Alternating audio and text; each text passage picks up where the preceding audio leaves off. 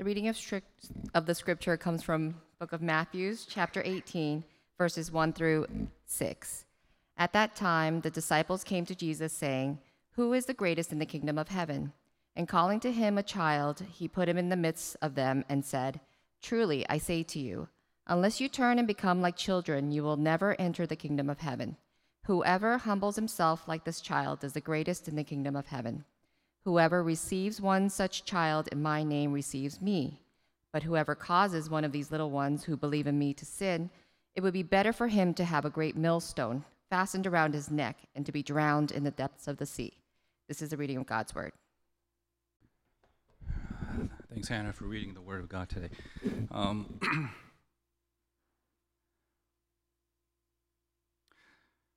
We're continuing in this series here about what it means to be a disciple. If you remember, we started out by looking at what the church is supposed to do. And we said there are three things that the church, at least from Matthew 28, that we saw the church ought to be responsible for. And that was teaching the Word of God, right? Baptizing, the sacraments. And then it says, disciple all the nations. So discipling. And we were trying to explain what that means. And basically what we're saying is this, that when we talk about discipleship, we're talking about someone who is following Jesus.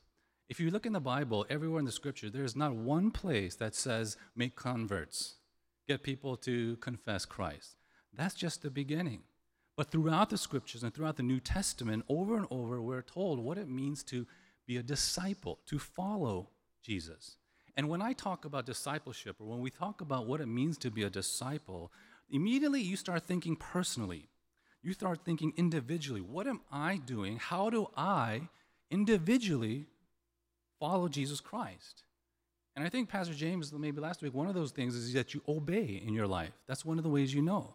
But oftentimes as individuals, we think about, well, this is what a Christian is supposed to do as they follow Jesus. And this is how we become better disciples. We do QT, quiet times, maybe regularly. Maybe we should read the Bible or even study it on our own. We have our own prayer time. These are one of the things we do if we want to grow as a disciple to follow Jesus. And it's also personal obedience and faithfulness, okay?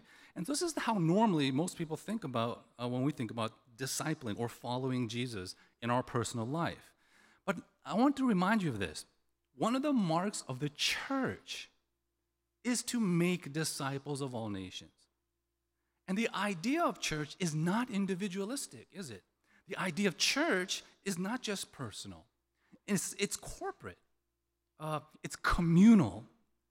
So how does being a disciple, how does making disciples, how does following Jesus happen in a corporate setting, in a communal setting? To put it another way, what does my following Jesus have to do with others who are following Jesus? How does my discipleship affect, impact, influence other people's discipleship? And there's something I think here, very basic, that we all need to understand, whether we acknowledge it or not, and that is this. You and I, all of us, in one way or another, have influence. We all have spheres of influence in our lives, relationships and people that we interact with, transact with, live with, that we influence, that we affect. And we are also influenced and affected by those same relationships, whether intentionally or unintentionally, whether in casual settings over a beer or dinner, or even more formal settings. In all our relationships, in all our interactions, we influence and are influenced. We affect and are affected by those around us in minor ways and subtle ways, but also in major ways and maybe life-changing ways. And think about this, okay?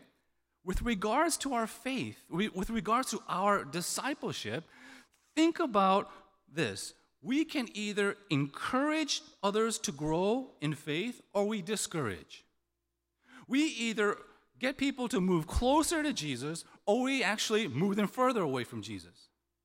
And more as I think about this, as I think about my influences and our influences upon one another, I don't think there's any middle ground. I don't think there's any neutrality here. You are, in all your instances, even the most mundane and the most subtle ones, you are either encouraging them to Jesus or you are discouraging them from Jesus, right? Think about this. With people at work, how you act, how you speak, how you interact with them, with people in your school, what you say, what you do, what you enjoy with them, people in your family, your spouse, your husband, your wife, your children. In all your interactions, as casual as they might feel, with whoever you are, you influence, and you are influenced. Overtly, that practically means some of you might actually share your faith. But subtly, an act, a word of kindness, a response that's patient and gracious and full of gratitude, a feeling of positivity or negativity. If this is true, then discipleship and following Jesus is not just an individualistic, private activity. It's also a communal and group activity. In fact, it's inevitable and indispensable to you following Jesus, the group aspect, okay? This is something as I look into, and as we look into the next few weeks, I think this is one of the areas that Sojourner needs to do better at. Okay? This is where we need to really think about who we interact with, how we do things, how we fellowship, how we commune, how we worship. This is so important, and I think this is where one of the areas where I think we need to know. And initially, I wanted to actually talk about Matthew 18, verses 15 to 20. That's really the hard stuff, the stuff that is difficult. But as I study the whole chapter, this is where we're going. We're going to look at the whole chapter. We need to understand a few things before we get to verses 15 and 20 through 20, okay? Because here's the thing. As we look at Matthew chapter 18, here is Jesus' attempt to get two very important issues in the Christian life. Here's what chapter 18 is all about, okay? Just in case you fall asleep. First, what is the character of a person who is part of what he calls the kingdom of God?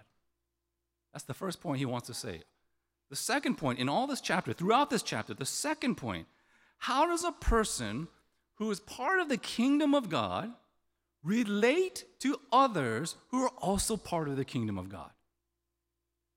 These two questions are going to be run again and again throughout Matthew 18, and especially when we get to verses 15 to 20, all right? But we need to slowly get there so you understand what the climax of verse 18 is going to be about. So that's the questions that he's asking. What is the character of a person who belongs to the kingdom of God? And how does that person relate to others who are part of the kingdom of God?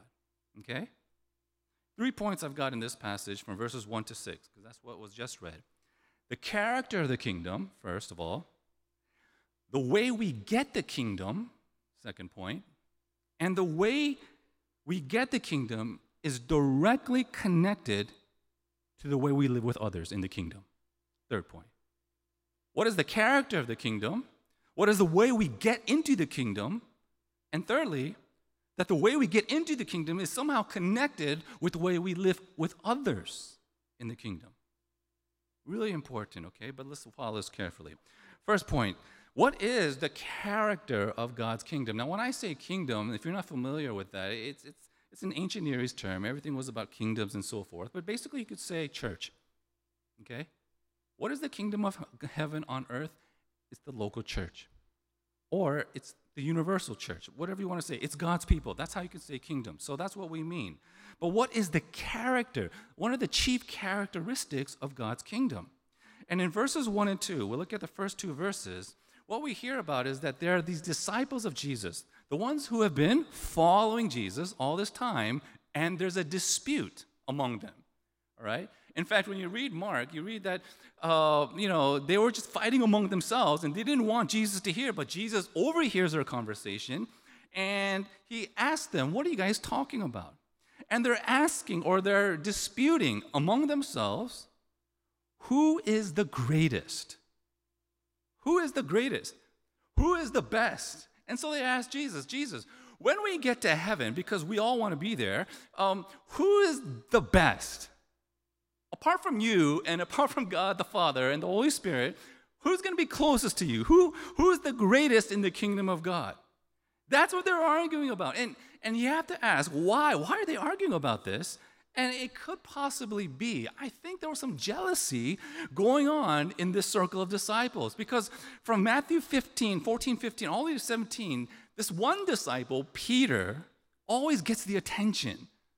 Peter is the guy that everyone goes to talk or to speak on behalf of all the disciples. Even when Jesus asks, "Who do you say that I am?" it's Peter that responds for everybody else. Peter was recognized as the leader among these disciples. And so here they are arguing about who's the greatest. Could it be that there were people in that group that were jealous of Peter? Right? Could it be that they wanted to discuss among themselves who really is the greatest, who really is the best follower? And I want you to think about this. Jesus had already told them a few chapters ago that he's going to die, right? And when they heard that, they despaired. They were sad. They were absolutely despairing of what Jesus said to them. And then he tells them again after that first time, a second time, in Matthew 17, that he's going to die. But the second time, the very first conversation they have after Jesus reminds them of this is Matthew chapter 18, verses 1 to 2. He announces that he's going to die again. The first time the conversation is reported, the disciples are sad. But the second time he tells them that I'm going to die, I'm going to go away, they're arguing about who the greatest is. The first time they were despairing, now they're disputing. The first time they were sad when they heard about his death, but now they're preoccupied with assessing their important roles in the kingdom. And so already there's something wrong with these group of guys. Their attitude, their heart was a problem, and it's the same problem for us. Let me ask you a question. If I were to ask you today, who is the greatest? Who is the greatest boxer in our country? I'm the greatest of all time. We would say Muhammad Ali, maybe. The greatest basketball, maybe Michael Jordan. U.S. News and World Report said Roger Federer is the greatest athlete. Athlete, not just tennis player, athlete. Who is the best scientist? Who's the greatest scientist? Maybe Albert Einstein, Stephen Hawking. Who is the greatest musician in this country throughout history? In Rolling Stone magazine, you know what they said? Ray Charles and Aretha Franklin. We love to talk about who the best is. We love to talk about who the greatest is. Just like the disciples, we want to ask the question, who is the best? It's born into us. It revolves all around us. Even at an early age, those of you who are in school, growing up in school, who is the most popular one, right? Who is the most likable one? Who is the toughest one? Who is the coolest one? The most athletic, the smartest one? Who is number one in your ranking, in your school ranking? We love to talk about who is most likely to succeed. Who's the best? By the way, in high school, not to brag, but I was voted most likely to succeed. And then I became a pastor. It was quite a disappointment to my parents. But anyways, we all want at least to be good, if not great, at what we do. Maybe at work, maybe at home, maybe with friends, maybe even at church. And we ask, who is the greatest? So when the disciples asked Jesus, who is the greatest, who's the best in your kingdom? Jesus responds to this question. He brings this child, okay? The child is probably closer to an infant age, sits him on his knee, and he looks directly at the disciples, looks them in the eye, and he says, "This is greatness. This is greatness." And I think they were shocked. Because in their culture, in their time, the most powerless members of society were those kind of children, little children. In the most of ancient societies, age increased your social status. The older you got, the more you went up in status in a society and authority. In Jewish culture, children were loved. They weren't hated. But the point is, they've got no status, they've got no privilege and power apart from what they receive from their parents as total dependence.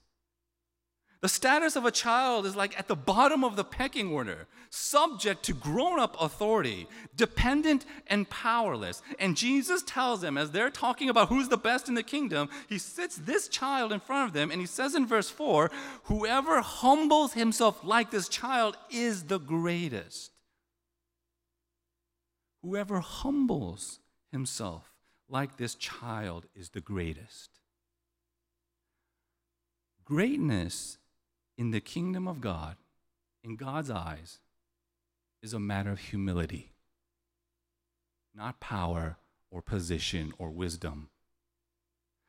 To become humble means, for Jesus, is to be someone who is without status, without achievement, and in that sense, in their culture, like that little child. And he's telling them, this is to be great in my kingdom. Humility is the character of God's kingdom. Humility. And here in our passage, Jesus is questioning the disciples' idea of what they think is great. And he's questioning ours as well.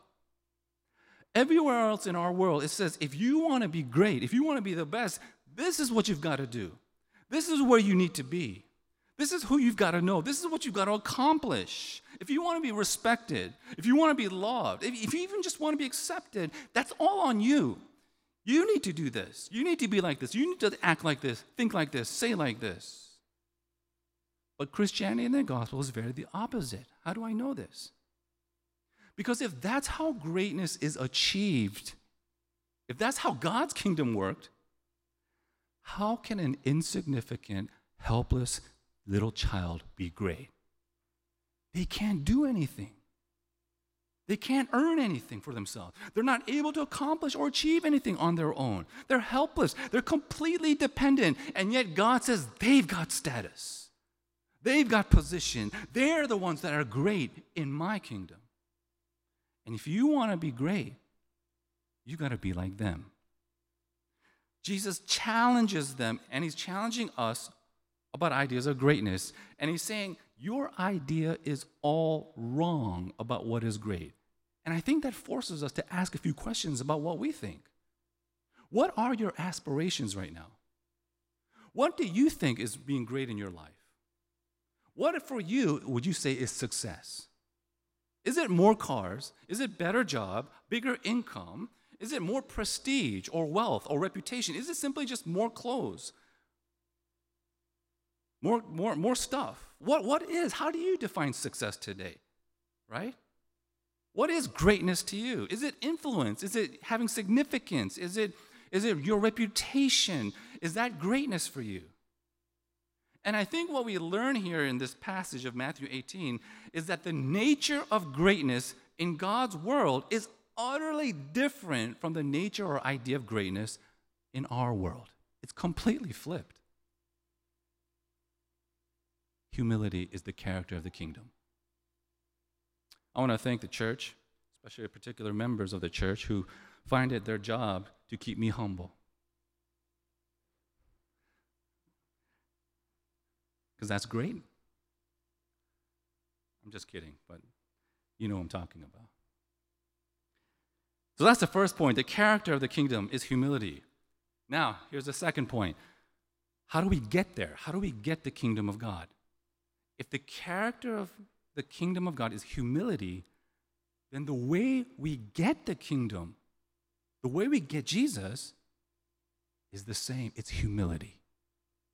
Jesus says here in this verse, truly I say to you, unless you turn and become like children, you will never enter the kingdom of heaven. You won't get it unless you become like this.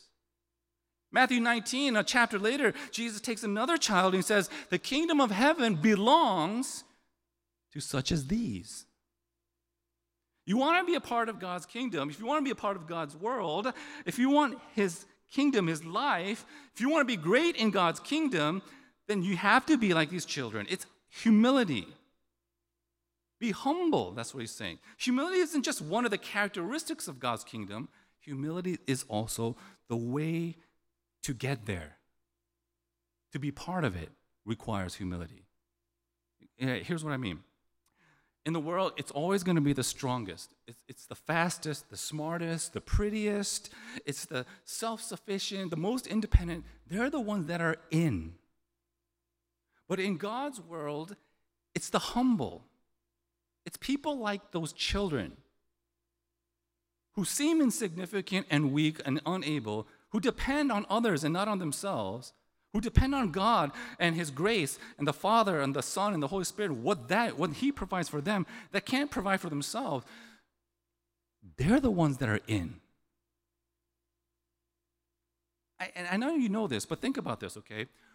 Why is it that for some people, being a Christian or accepting Jesus or understanding the gospel is hard, is difficult, it's offensive? Why is it that we call it scandalon in grace? It's a stumbling block. Why is the gospel a stumbling block for some people? Why is it hard for some people to come to Jesus Christ? And here's the answer, I think. It's not the fact that you have a guy here who's willing to accept all kinds of sinners. Sometimes we look at those people and say, I can't believe that guy is in church. I know what he does in his life. I can't believe God would like him, right? And so I can't be a Christian. No, that sometimes, but most of the times, most people like that idea. The fact that there's someone out there who's going to accept you no matter what you do. That's grace, and we love it. But then why is it some people, they have a hard time with this, okay? And here's what I think it is. It isn't the fact that God accepts all sinners and He's willing to take anyone. It's the fact that He won't accept you just because you think you're pretty good. What stumbles people is not the fact that God will accept people even though they're bad. What stumbles people a lot of times is that He won't accept you because you think you're pretty good. That you've done a lot of good things. That you've given so much to people and to life. That you've accomplished so many good altruistic acts.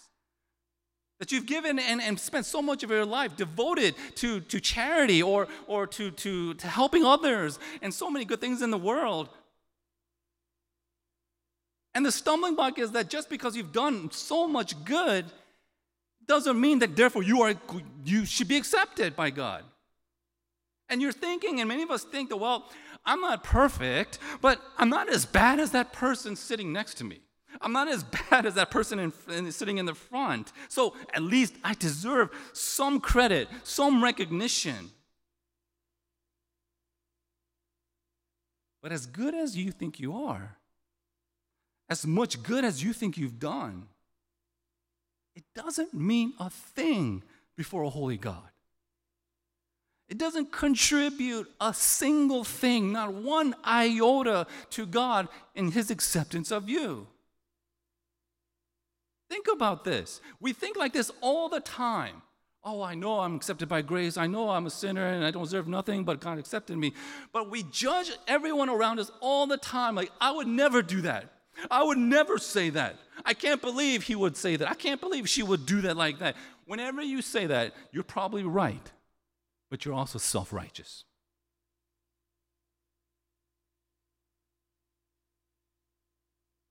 It's humbling to be told, you've got a great track record, but you're not in.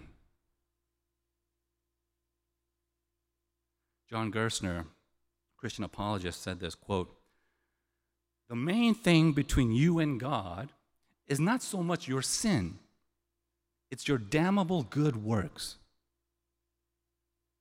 End quote. And what he's saying is this, for many of us, it's not your bad stuff that gets in the way of you and God. It's your good stuff. It's your own righteousness that gets in the way. And it requires humility. Humility is the character of the kingdom, but it's also connected with the way you get the kingdom. Because when we become Christians, we have to face up to the fact that we absolutely don't deserve anything from Him, that we've got nothing really to offer, nothing to contribute, everything to receive. That we come to God and we sing like the hymn, Rock of Ages, "Nothing in my hands I bring, simply to the cross I cling. Naked come to Thee for dress, helpless look to Thee for grace, foul I to the fountain fly, wash me, Savior, or I die."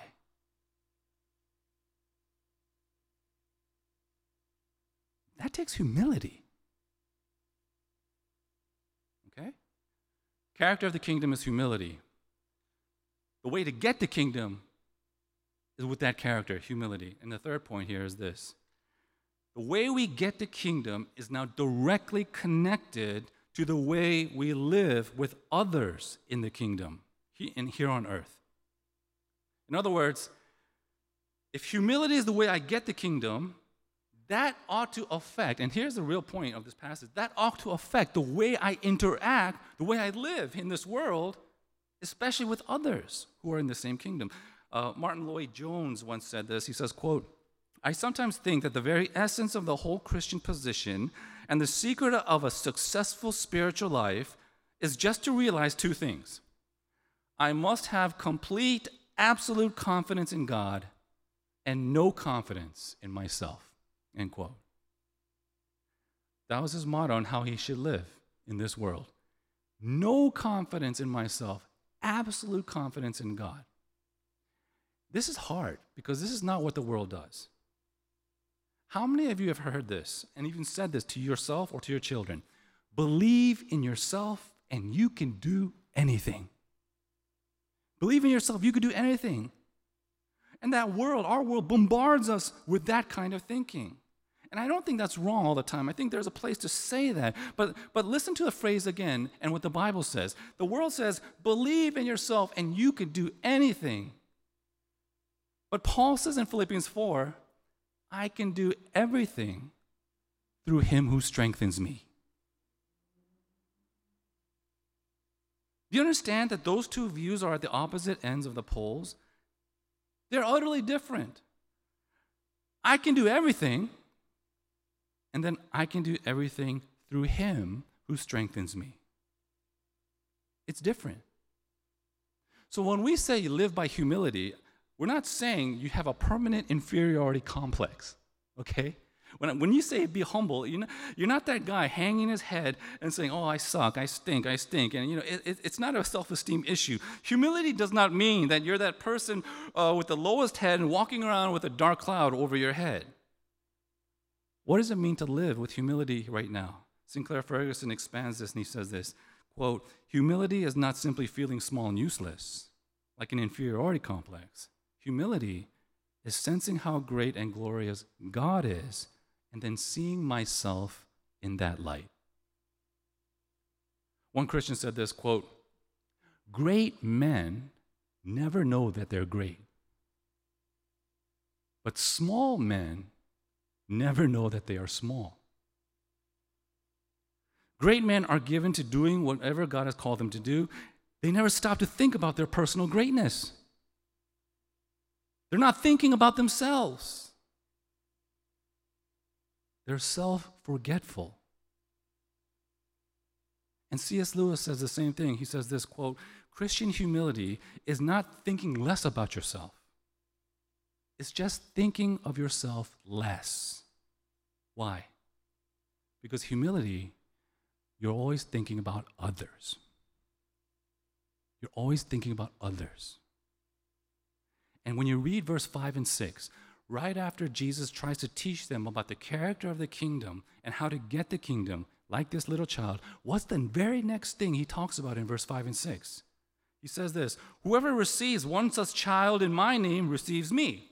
Whoever causes one of these little ones who believe me to sin, it'd be better for him to hang a great millstone around his neck and be drowned in the depth of the sea. He says, this is the character of the kingdom, it's humility. This is how you got the kingdom, it's humility. And if you've got humility, what are you doing? You're thinking about others. You receive someone like that, you receive me. You cause one of them to stumble, to sin, to be hurt. You hurt and sin against me. There's a concern for others. And here in that part, those two verses, Jesus is looking out for his people, but his prime message here is for his disciples. That humility, the character of the kingdom, humility, the way to get the kingdom, is also how you relate to others in the kingdom, in the church. And the question I think he's asking these disciples is this.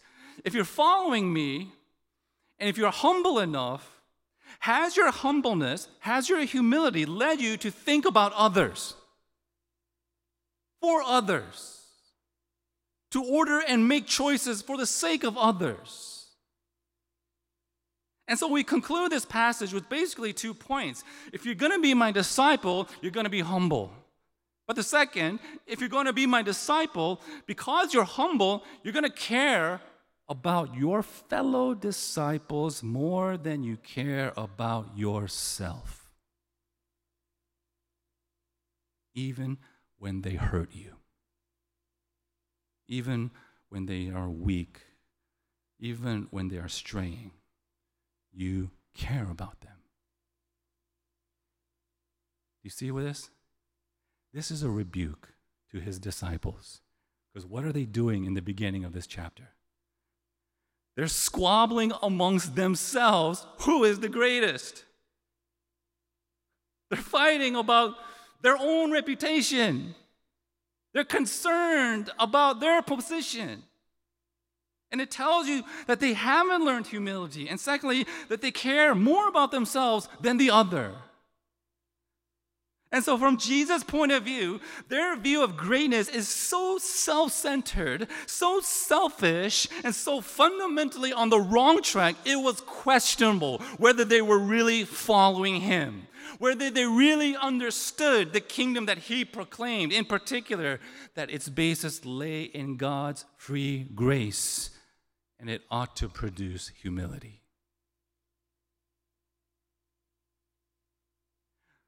If there's any word that the world today need to hear, in a culture today that says success and greatness is found when you trample on others and you follow your selfish ambition, gathering everything that you can at the cost of everybody else, this is what Jesus says that is countercultural.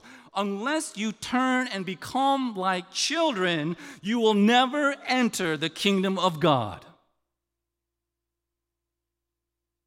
Whoever humbles himself like this child is the greatest. How do I get there? How do I find this kind of humility? Again, C.S. Lewis says, quote, "If anyone would wish to acquire humility, I can tell him the first step, to recognize that he is proud." That's where it starts. Recognize you are proud. End quote. How do you become a child? Jesus says, unless you turn and become like children, how do you become a child? You're an adult. How do you become a child? Listen carefully, and I'm going to end with this. If the character of the kingdom is humility, it's because the king of the kingdom was humble. He became like one of us, and he came not to be served, but to serve others. If the way to get the kingdom is through humility, it's because the king of the kingdom was humbled all the way to a cross, to die like a thief, take your judgment so that he could give you this kingdom and every blessing it has. If you relate to brothers and sisters in the kingdom with humility, it's because the king of that kingdom, again and again and again, with all humility, has been patient, forbearing with you, and faithful to you, even though many times you and I have been faithless. We become children of God. We become God's kingdom when we are humbled by its king, by his love, when we are humbled by his mercy and grace, and we surrender ourselves before him with grateful and empty hands. We reach out and we confess, I trust you, help me to follow you, because I depend on you. You are a child of God. Okay? Let's consider this in prayer. Let's pray.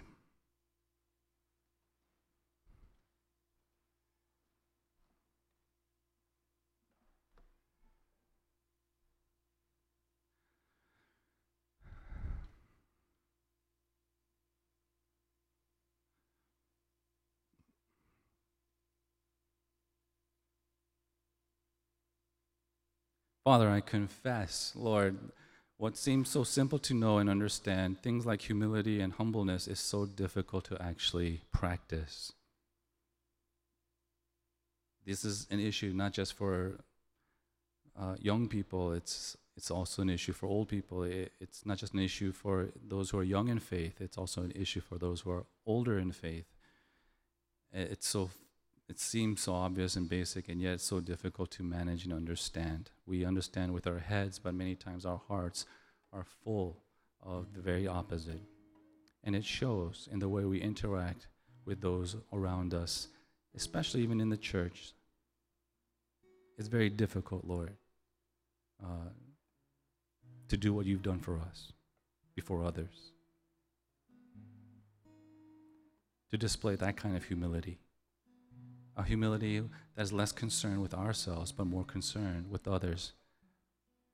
A humility, Lord, that doesn't look at what we are able to do or have done, but look at what could be done for others. Lord, this is doesn't always happen.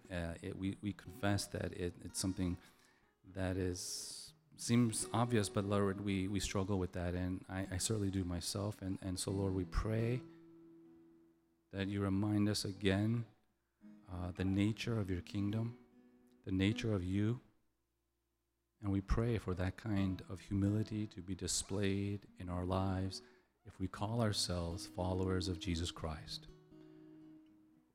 This needs to work and happen by your grace and strength, and you continue to mold us into that image. If we're not humble, Lord, we will be humbled.